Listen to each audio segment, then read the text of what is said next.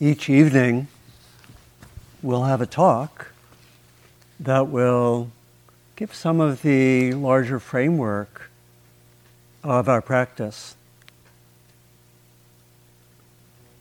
And we want to invite the listening to the talks as being itself a form of practice. And this could mean that you stay connected with your body and listen more from the intuition and the heart. In other words, try to stay present with body and mind and heart. So it can be itself a practice of letting the words enter less in a more discursive way and more in a way that meets one's whole being. I want to talk in a little more depth this evening about this theme of the winter solstice and embracing the dark and inviting the light.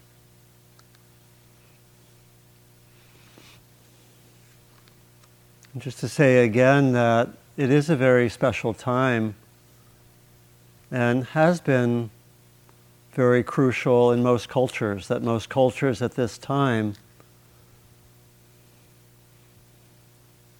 in the northern hemisphere, at the time of the winter solstice, there was some way of going inward, whether through ritual or ceremony. Some sense of renewal. In many cultures, this was a time of really praying and calling for renewal, the renewal of the earth at the time of stillness, at the time when the sun is the force really responsible for the crops, for life. And some of the great monuments that we know of, like Stonehenge, are connected with being able to know exactly when the winter solstice is occurring. And literally the term solstice means sun standing still. This very special point that we're approaching.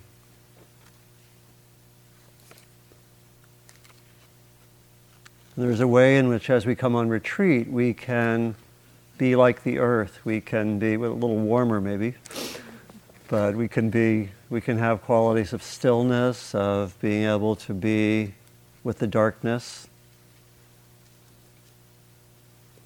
And like the many cultures, like the function of the solstice in many cultures, we can also seek renewal.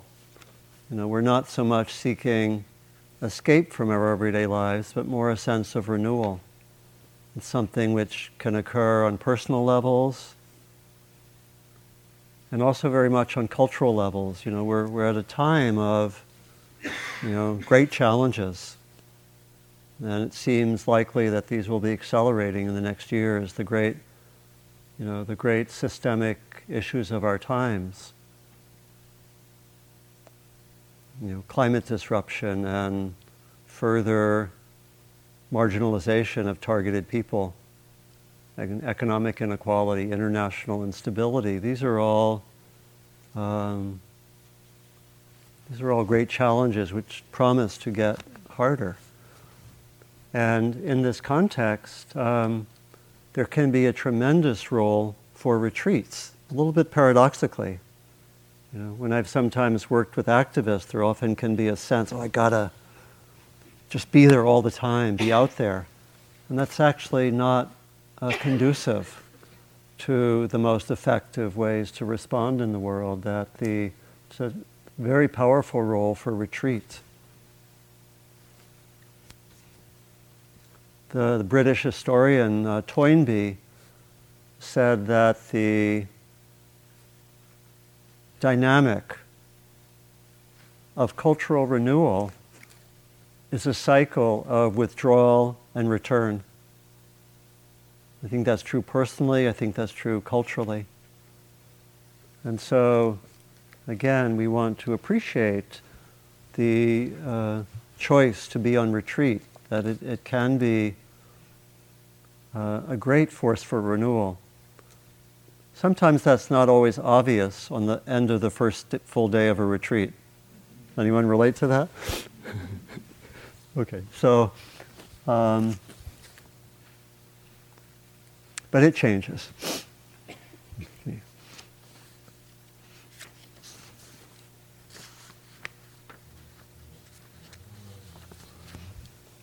So we've come on retreat and we've learned further of the core nature of our practice, or we've remembered that basic practice if we're more experienced. In the old text, the foundations of mindfulness discourse given by the Buddha, over 2,500 years ago, he said, go to a forest or an empty hut, find solitude, set your body erect and establish mindfulness. Those are the basic instructions. And this hall qualifies as an empty hut. It's a big hut. But we have that sense of, I think as Heather was saying, of being alone with others. It's a phrase from Stephen Batchelor. Being alone with others, having a sense of exploring our own solitude, but with support, and knowing that others are doing it. And one of our hopes for the groups and for hearing from others is we learn really how similar our minds and hearts and bodies are. Often before we begin practice, we may think that we have unique problems. I am uniquely problematic as a human being. Should I ask for a show of hands for that? Maybe not for that one. But as we learn, as we practice more, we see that we are collectively problematic. Joking a little bit. But we're collectively problematic. In a sense, it's good news because we're in the same boat together. So we find the appropriate empty hut and we learn to stabilize attention. We learn to move away from distraction. We develop the quality that is translated usually as concentration, but that means, the original language, the word is samadhi, which etymologically means placing together, and we can think of it more as a gathering. We bring the different parts of our experience together, we gather, we stabilize, we become less distracted. And that settling of attention is both often where we start in a given sitting, in a given retreat, but we return to it. It's really, meditation is really an art form. And we return, and the part of our goal, particularly for people who are newer, is to give you a toolbox of various tools of practice. And the art of meditation is to know which tool is appropriate given what's happening. It's really the aim of practice isn't so much to have calm or peace or wonderful experiences. It's to be able to have a skillful response to whatever the situation is. Do you get the shift there? So it's really about wise and compassionate response, moment to moment. That's the long-term aim of our practice. That's what we train in. That's what we want to bring back to our daily lives.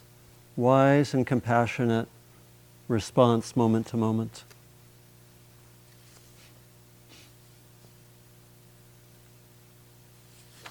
So we develop some stability, And then we cultivate this quality of mindfulness, of being present with experience. It has qualities of clear seeing what's present. And we also like to emphasize the way that in the long term it integrates with metta or friendliness or warmth. Our dear friend and colleague Sylvia Borstein has a wonderful way of summarizing the core nature of our practice, really of mindfulness practice. She says, can we meet each moment fully? Can we meet each moment as a friend? Meet each moment fully, meet each moment as a friend.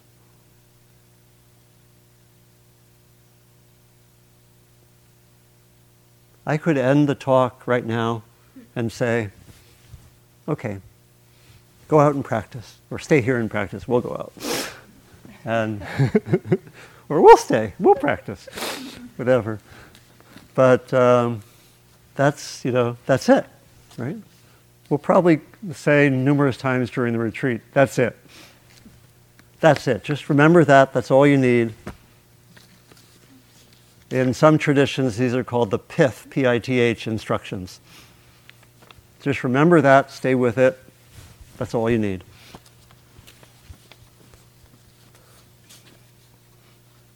As is said in Jewish tradition at times, the rest is commentary. So the rest of my talk is commentary.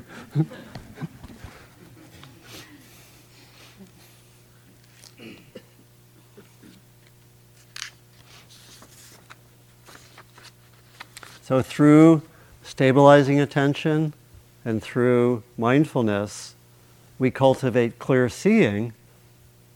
We develop insight, which is the reason we call this insight practice. We develop insight, and we develop insight particularly into the different patterns of our experience. Some of those insights are personal. We see, oh, I do this. Oh, I do that. One of my big insights when I began practice was that I plan so much. If you had asked me before I began to meditate, do you plan a lot? I would have said the normal amount. But I found, I was a student at the time, and I had some report due, like in 2 days that I had to give publicly. I would rehearse it like 80 times in a 30-minute sitting. One of my deep insights was 20 would be quite enough.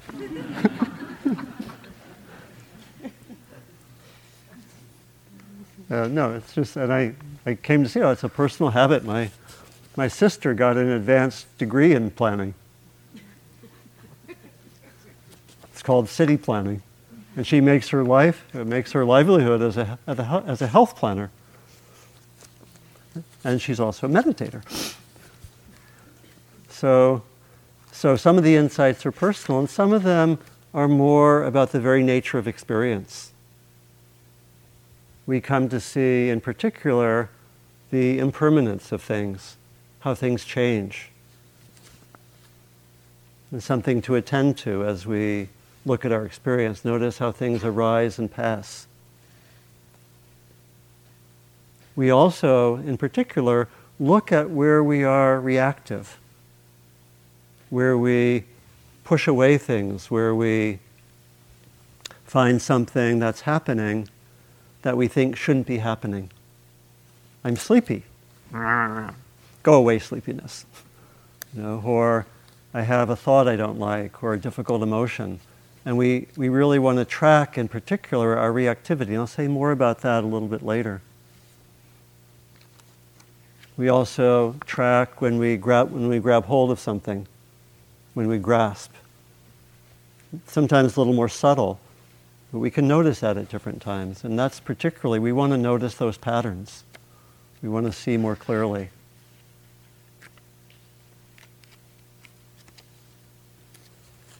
And one of the other areas that's pointed to as an area of fundamental insight is also to see when a strong sense of self is present. We look into the very nature of that strong sense of self. And at times we learn to experience more the flow of phenomena without that strong sense of self.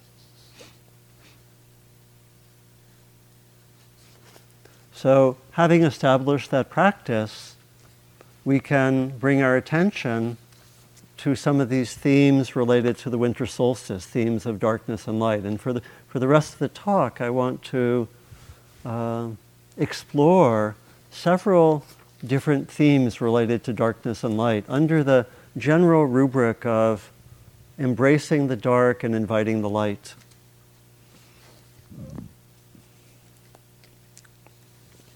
So I want to talk about a few different dimensions of being with the dark. One of the dimensions is that sense of stopping, of coming more to stillness, much like the earth at this time. A second aspect is being with darkness as mystery, being with the unknown.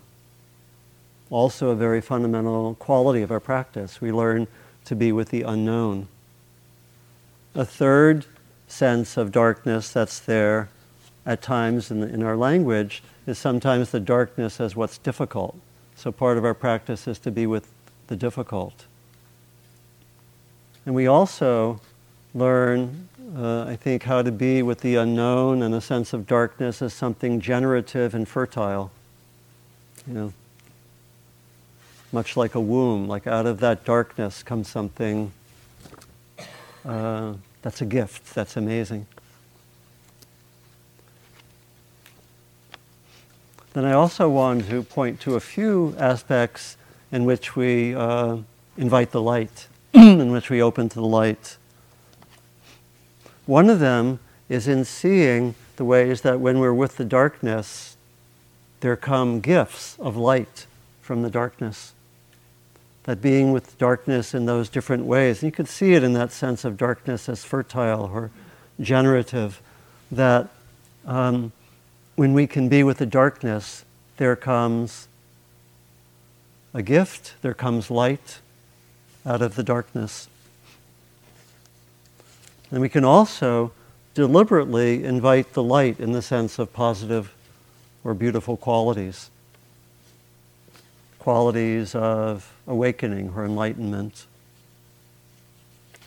And we can also, as our practice deepens, start to experience that sense of ourselves as increasingly beings of light. And as that matures, as that sense of the light in our own being matures, we actually see that it also includes the darkness. That they're not, in a sense, ultimately separate. And I'll point to that at the end of the retreat. End of the talk. Maybe end of the retreat also. And so you can see that in this sense, dark and light are not simply some way of talking about what's not good and what's good. It's very common in our culture. We often have a sense of dark as negative, dark as bad, and maybe exclusively that sense of darkness and difficulty. And we sometimes have attachment to light. This is from poet and teacher Michael Meade.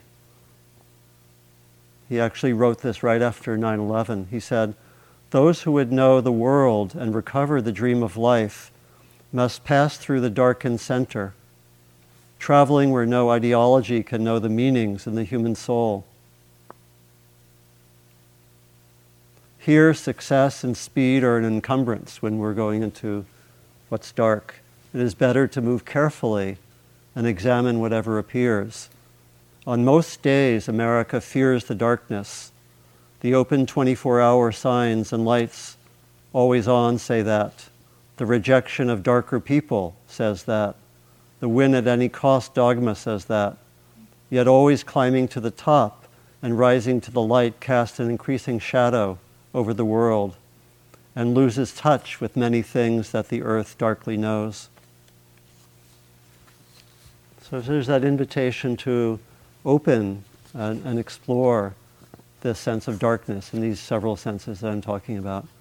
So first, the sense of being with the darkness as stopping, as finding stillness, very much like the earth, and really it means partly to move out of that busyness that's so common in this culture, and maybe even more common now.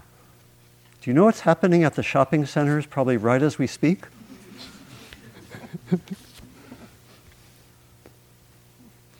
Are you glad you're here? I won't follow that too closely. Yeah. So we kind of and can we feel the momentum of the busyness even today? So we part of this practice is to learn to come to stillness more, learn to stop the momentum, and for that it's helpful, as we've done, to minimize the input. It can be challenging, it can be hard, but it's really the approach here. And then we work with the practice of settling and samadhi, or concentration, to be able to not be so driven by the habits of mind.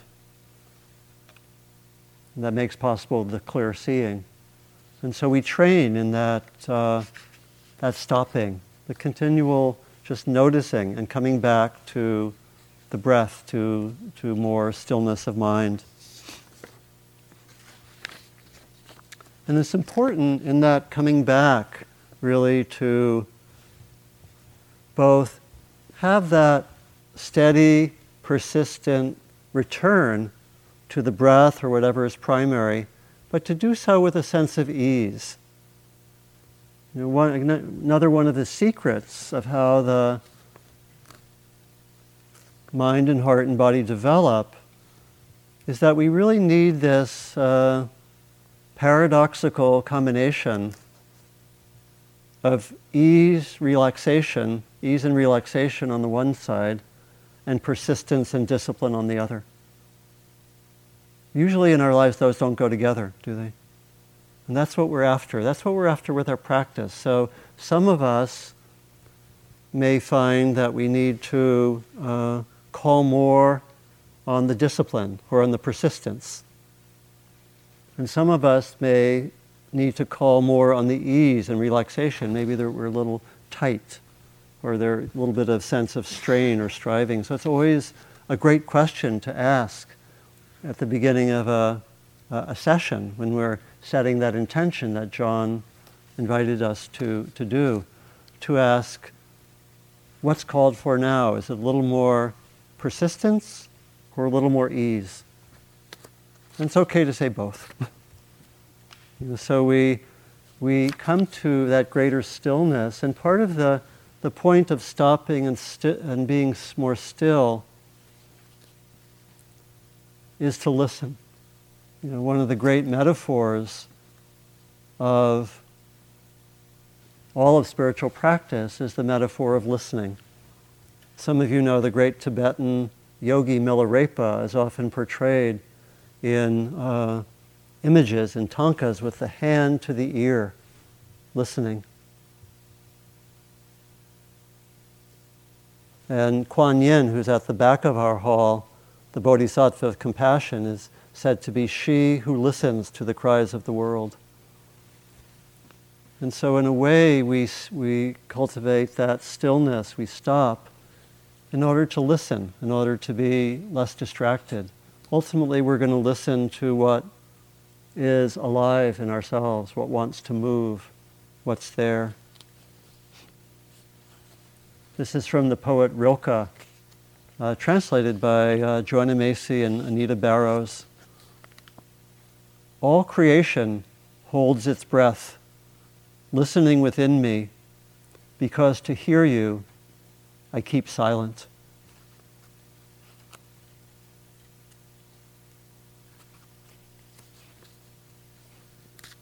There's also a sense of being with the darkness as being with the unknown, which really follows from that sense of listening. We want to cultivate a kind of listening that maybe listens for something that's unexpected, or we don't know what will occur. And there's always a mystery of being on retreat. As I suggested last night, we often come with expectations and plans, and some of them hold up for a little while, but there's really a beauty of being on retreat and just saying, let me just see what's there. It's like going beneath the surface and saying, what will I find? For me, that took a while. I had to learn from having very definite plans for retreats. It does lead to suffering.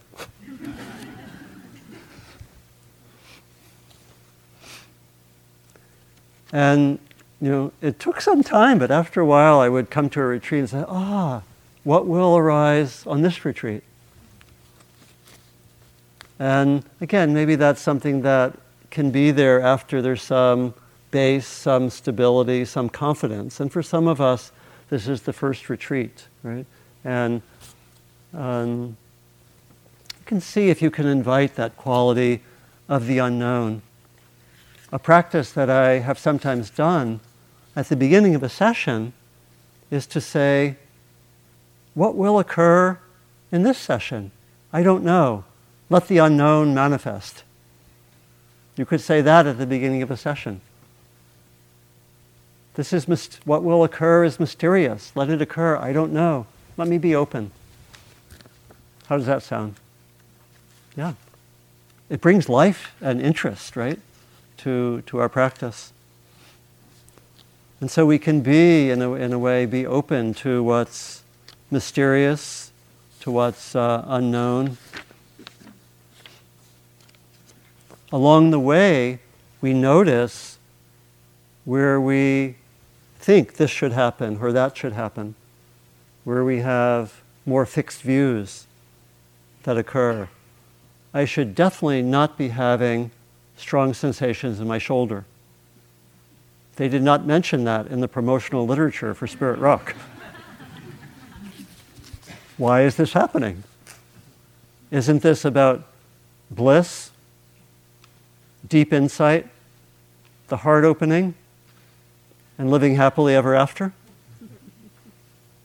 I actually thought that when I was first practicing. Maybe I should ask. I like to ask for shows of hands a lot. How many? Well, I'll say what mine was. My first years, I thought that I would meditate, get to some level of enlightenment or other. All my problems would be worked out.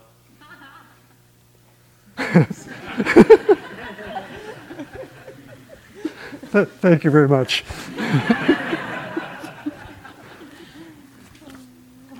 All my problems would be worked out, and, I don't know what I didn't have any plan for what would happen after that. But that was my scenario for meditation, and it didn't work out that way. So the invitation is to have this sense of openness. And again, it really first does require that sense of stability. So having that stability can be very helpful, but even an openness if there's not stability. That's part of our practice.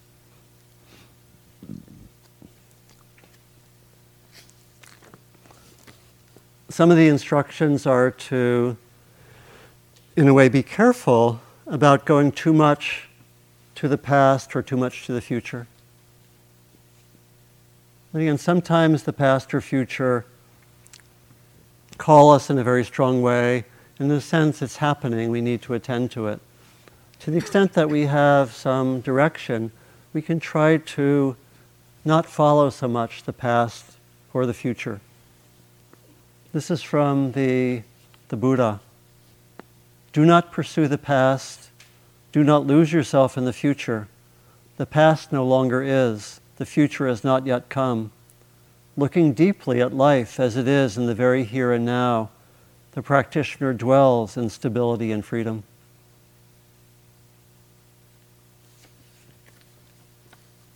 And just one sort of further comment on that. Something that I've discovered also is that in many ways, there can be a strong call from the past. And there can be a strong movement to the future, what we can do is treat those as occurrences appearing in the present. For example, there could be some grief related to the past that appears strongly.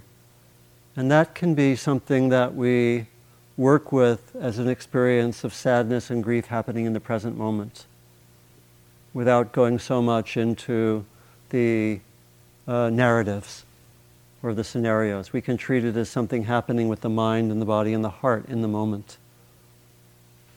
And the same thing with things oriented to the future. I can see, I have some anxiety about the future. Can I relate to that more as a present experience?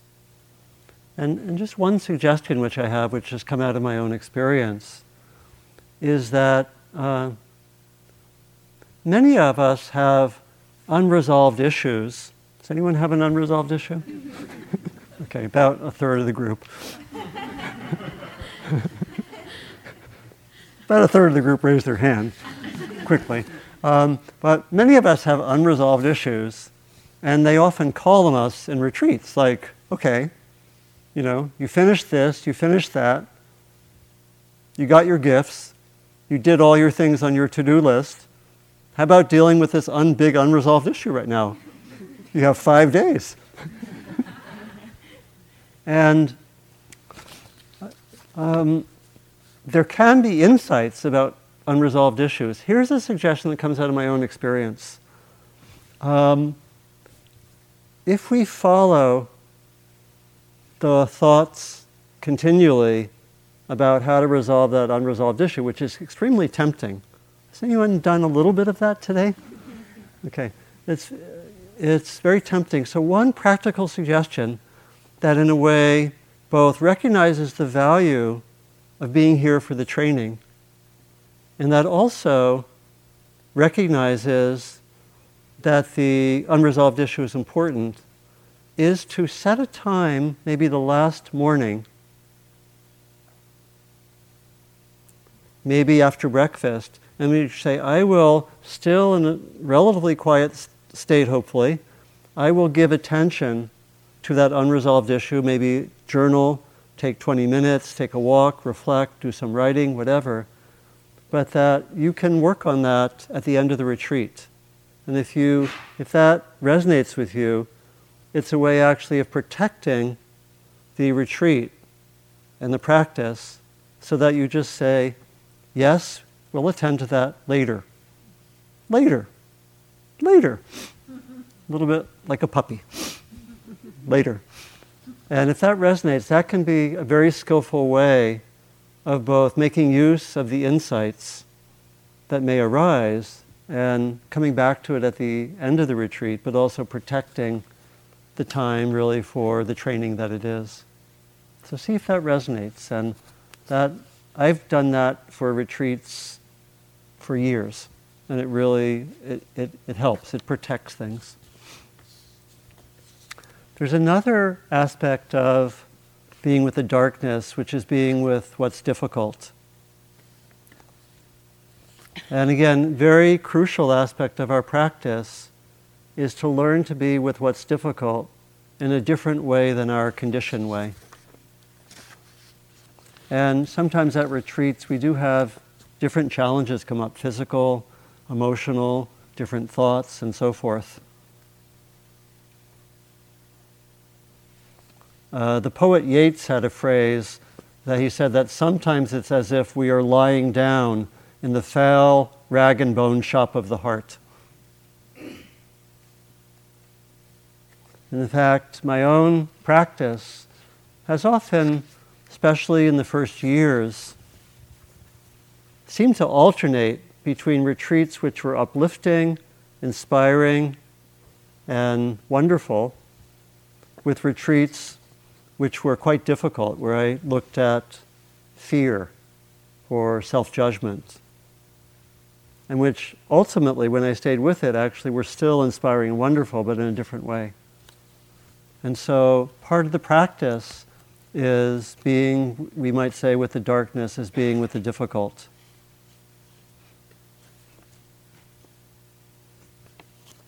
There's a cartoon which I like, which shows a young meditator sitting with great determination.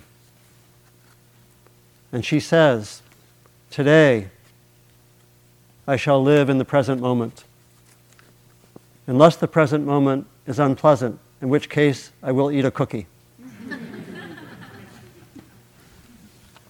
So we're looking actually for an alternative approach, right? Can I be with the difficult? When it arises, we don't go looking for the difficult, but when it arises, can I be with it? And there's a really fundamental teaching, which is, I think, for me, one of the ways that the most concisely communicates the central teaching of the Four Noble Truths. And this is the teaching of the two arrows, which is one of my favorite teachings. And I probably don't have a retreat which goes by without me teaching it. Yeah. So here it is. And it really, as it were, cuts to the chase. Everyone at times experiences the unpleasant. Correct? Yeah.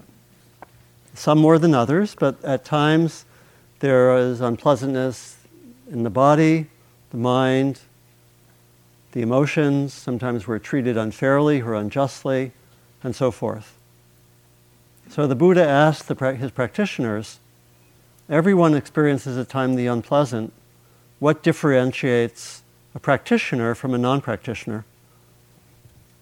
And what we'll see is that it's actually in the response once the unpleasant is there. That's what's going to differentiate. So he says the presence of the unpleasant is like being shot by an arrow. We could say that's the arrow of the unpleasant. In all these different forms it could appear. He said this could be called the first arrow. What differentiates a practitioner from a non-practitioner, and we are non-practitioners when we are not practicing. But what the difference is that the non-practitioner will tend to react to the presence of the first arrow and shoot a second arrow. We could say that this is that the person reacts to the unpleasant being there in a few different ways. One might be if there is some physical pain, or if there's some physically unpleasant sensation, we might tense around it. We might not want it. We might reject it by clenching, or by our thoughts, or by our emotions. And this plays a significant role in some types of chronic pain. I've heard from physicians that as much as 80% of some types of chronic pain is not actually the original stimulus, but it's the reaction to the stimulus. It's no coincidence that the first area in a medical context where mindfulness was applied was by Jon Kabat-Zinn for people with chronic pain. Because if they could actually learn not to shoot the second arrow, tremendous benefit, right? We can see that pretty easily emotionally, right? I have something difficult happening to me. Maybe someone close to me says something, or someone in my life says something. It feels mean to me. I don't like it. And I react back. I may react back in the moment by saying something mean to that person. That's shooting the second arrow.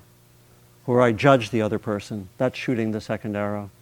Or I judge myself. That's shooting the second arrow. Or I have something difficult happen to me, and I imagine negative scenarios, and in a way I make it worse. An ordinary English way of talking about this teaching is be careful about making a difficulty worse. Very ordinary English way of talking about it.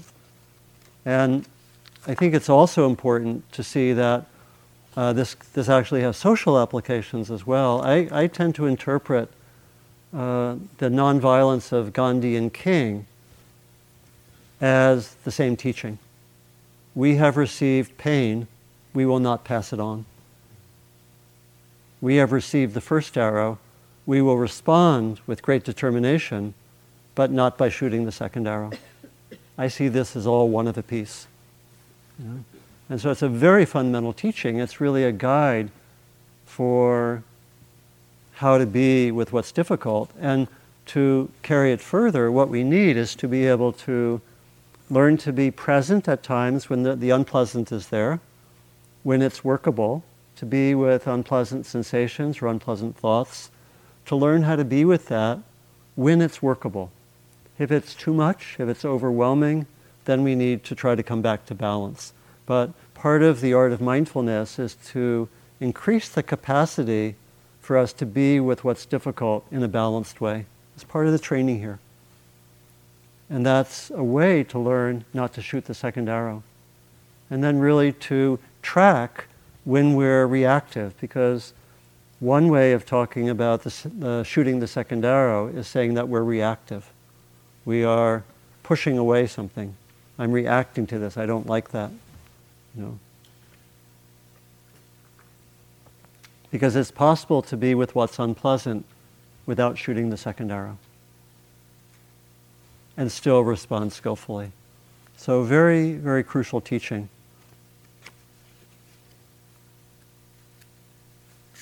I travel typically each year and teach in North Carolina and Kentucky. And one of my trips, I had someone who's a hospice nurse. And she talked about a woman who was in hospice who was a double amputee and didn't have too long to live. And she had written at the foot of her bed, you know, let me see if I can remember this. It was an expression of this teaching. It was basically saying, I can be with the pain, I will not add to it. Someone in that situation, more or less giving the same teaching.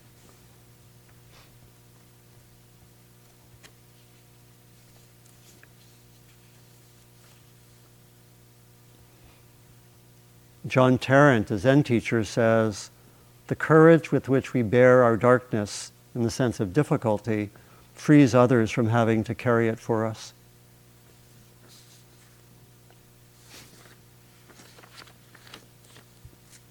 And so there are different ways to work with that. One is to learn to be present with difficult emotions, difficult thoughts. Again, when there's some degree of balance. If we're really way out of balance, if it's too much, then what we want to do is to come back to balance. We could do something like metta. We could just pull away temporarily from what's happening. So some kind of ability to distinguish between when something is workable and when it's not workable is right at the heart of our practice.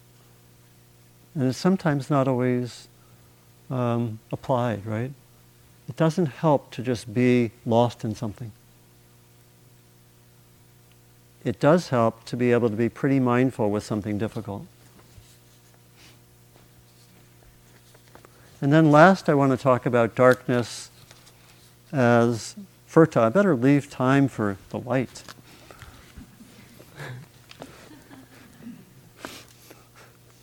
So there's also a sense, and I think you can already have some sense of if we work with darkness as stopping, darkness as being with the unknown, even darkness of the difficult. You can see how if we're with those forms of darkness, they all can give gifts.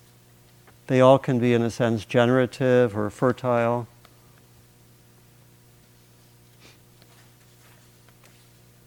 This is from the poet Wendell Berry. To go into the dark with a light is to know the light. To know the dark, go dark. Go without sight and find that the dark too blooms and sings and is traveled by dark feet and dark wings. Again, very, very mysterious, that sense of having some trust in our own process, that to move towards that sense of gifts.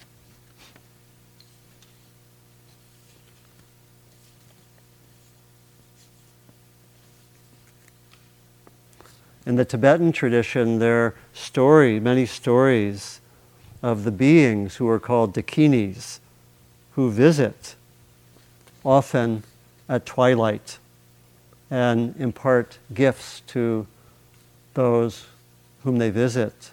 One of the stories is a story of the great Indian teacher Naropa. This is from about the 8th or 9th century in India. And Naropa was the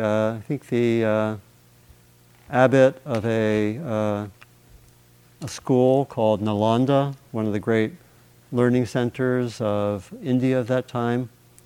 And a Dakini visited him at twilight and asked him, "Do you understand the teachings?"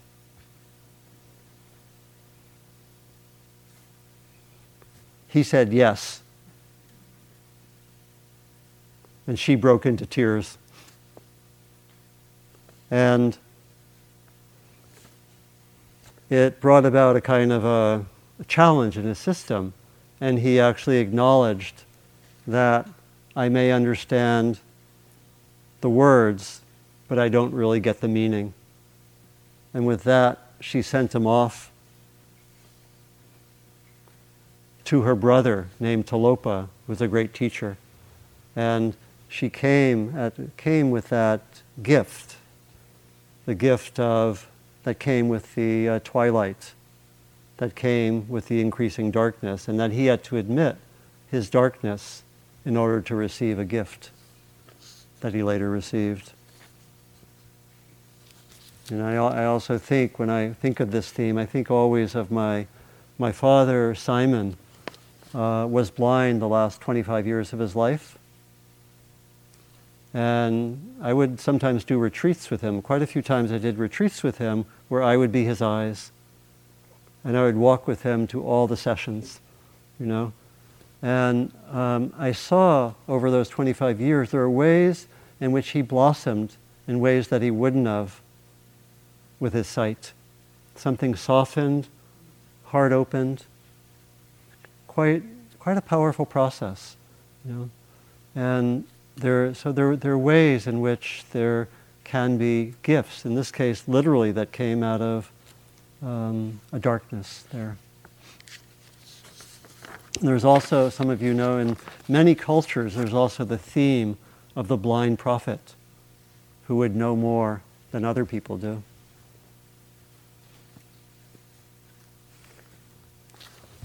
And so out of this resting in the dark comes light. We've seen that in different ways. There come gifts, there come ways of seeing, there comes understanding. There's a very nice passage from the wishing bone cycle from the native peoples of the area around Minnesota, southern Canada, just north of there. All the warm nights, sleep in moonlight. Keep letting it go into you. Do this all your life. Do this, you will shine outward in old age. The moon will think that you are the moon. So be with the dark, let the light from the darkness go into you, and it will be with you all your life.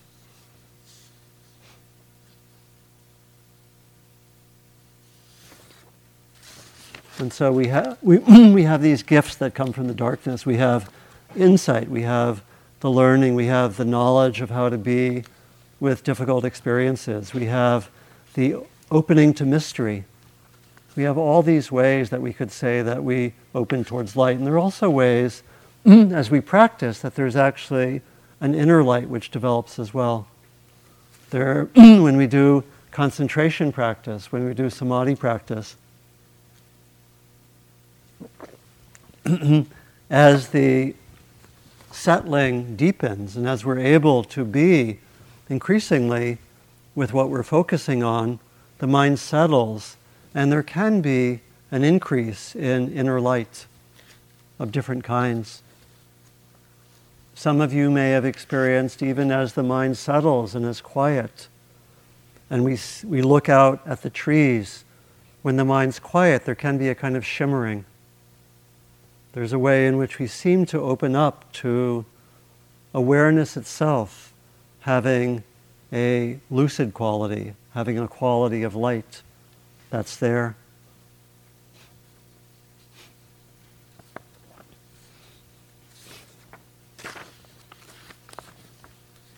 We can deliberately invite qualities that are positive.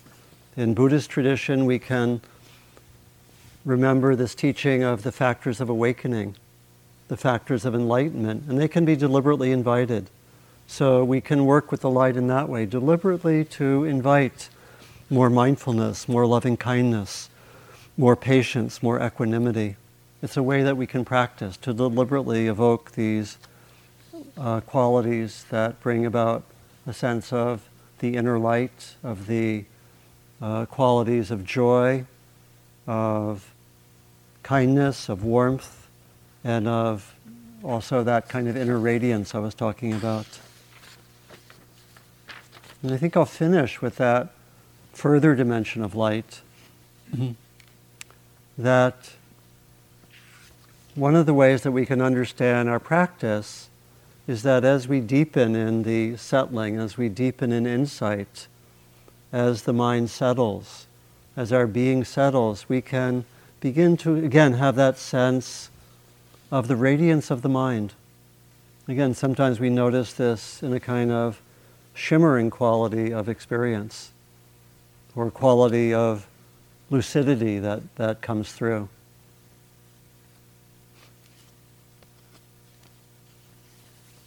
One of my favorite passages that I actually recite when I practice myself quite often comes from the Tibetan tradition, connected with an approach called Mahamudra, which means the great symbol or the great gesture.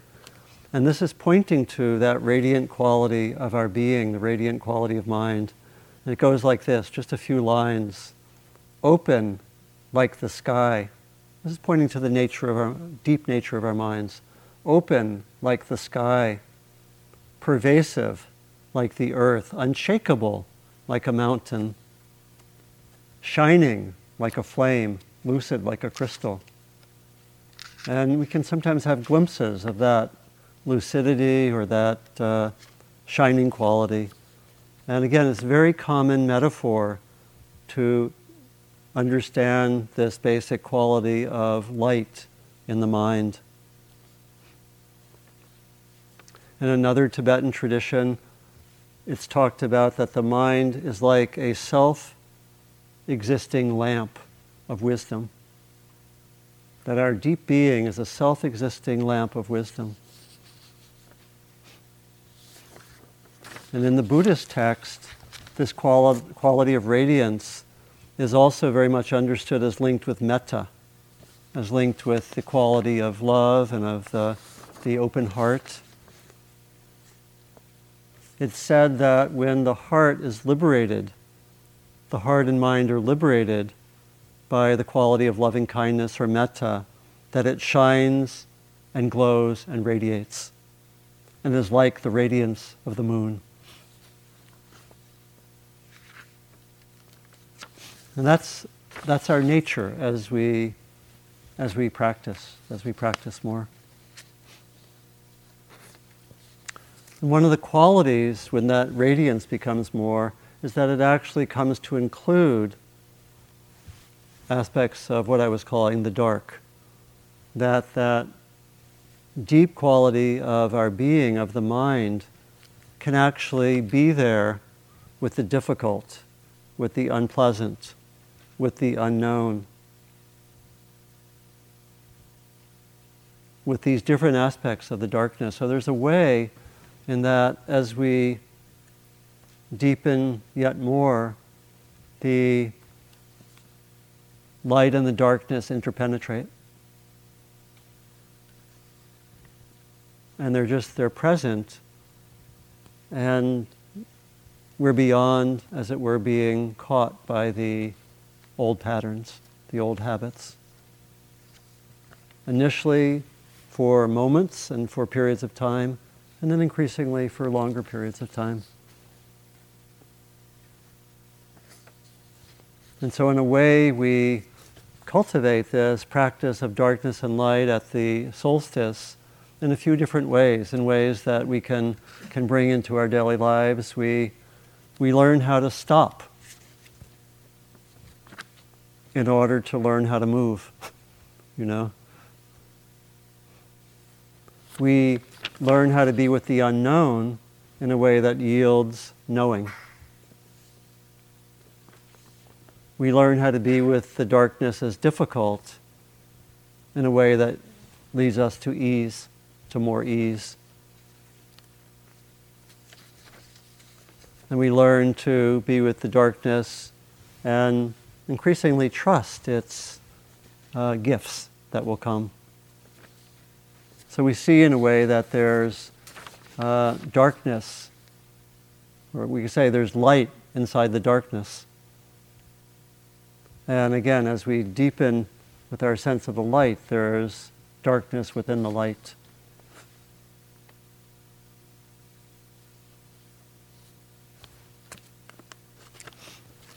I think I'll close with another poem. This is by Rilke.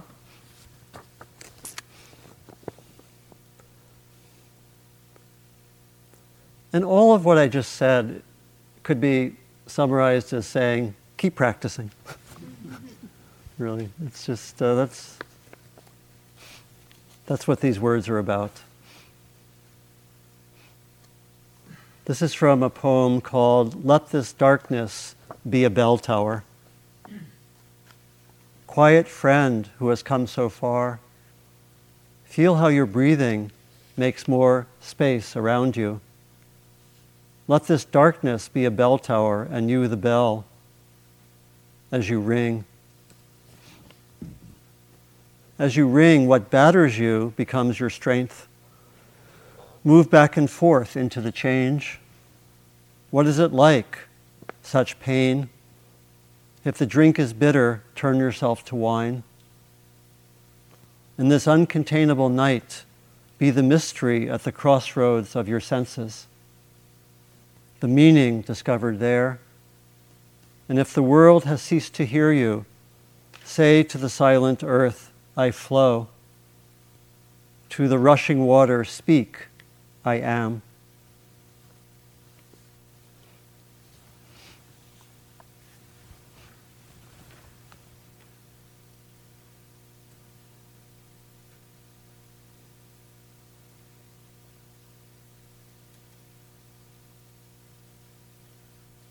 So my hope for the talk is that these outlines of different dimensions of darkness and light can hopefully energize us, inspire us, but also be there in different ways in your practice. You know, it could be at the beginning of a session, you might make an intention. Let me be with the unknown for this session, as if I was entering into the darkness. Let me be with the mysterious. Or there's difficulty. Can I be with the difficulty and take that as a one way of being with the darkness, and so forth? Or can I learn how to stop, and so forth? And it could be an intention at the beginning of a session, or it could also be in the middle of a session, in the middle of a practice period, you notice, oh, I've been having trouble with this difficulty, but it's just an aspect of darkness, and I know what to do. Something like that. Okay. So thank you for your kind attention. And we have about 25 minutes of walking meditation. You're welcome to stay in here and do a little more sitting. And at 9 o'clock, we'll come back and possibly have a shortened sitting. What do you think? We'll have a long day. It's been a long day. We'll have a considerably shorter sitting than is advertised. And at the end of that, Heather will lead us in some glorious chanting. Sounds good. Sounds good. Thank you.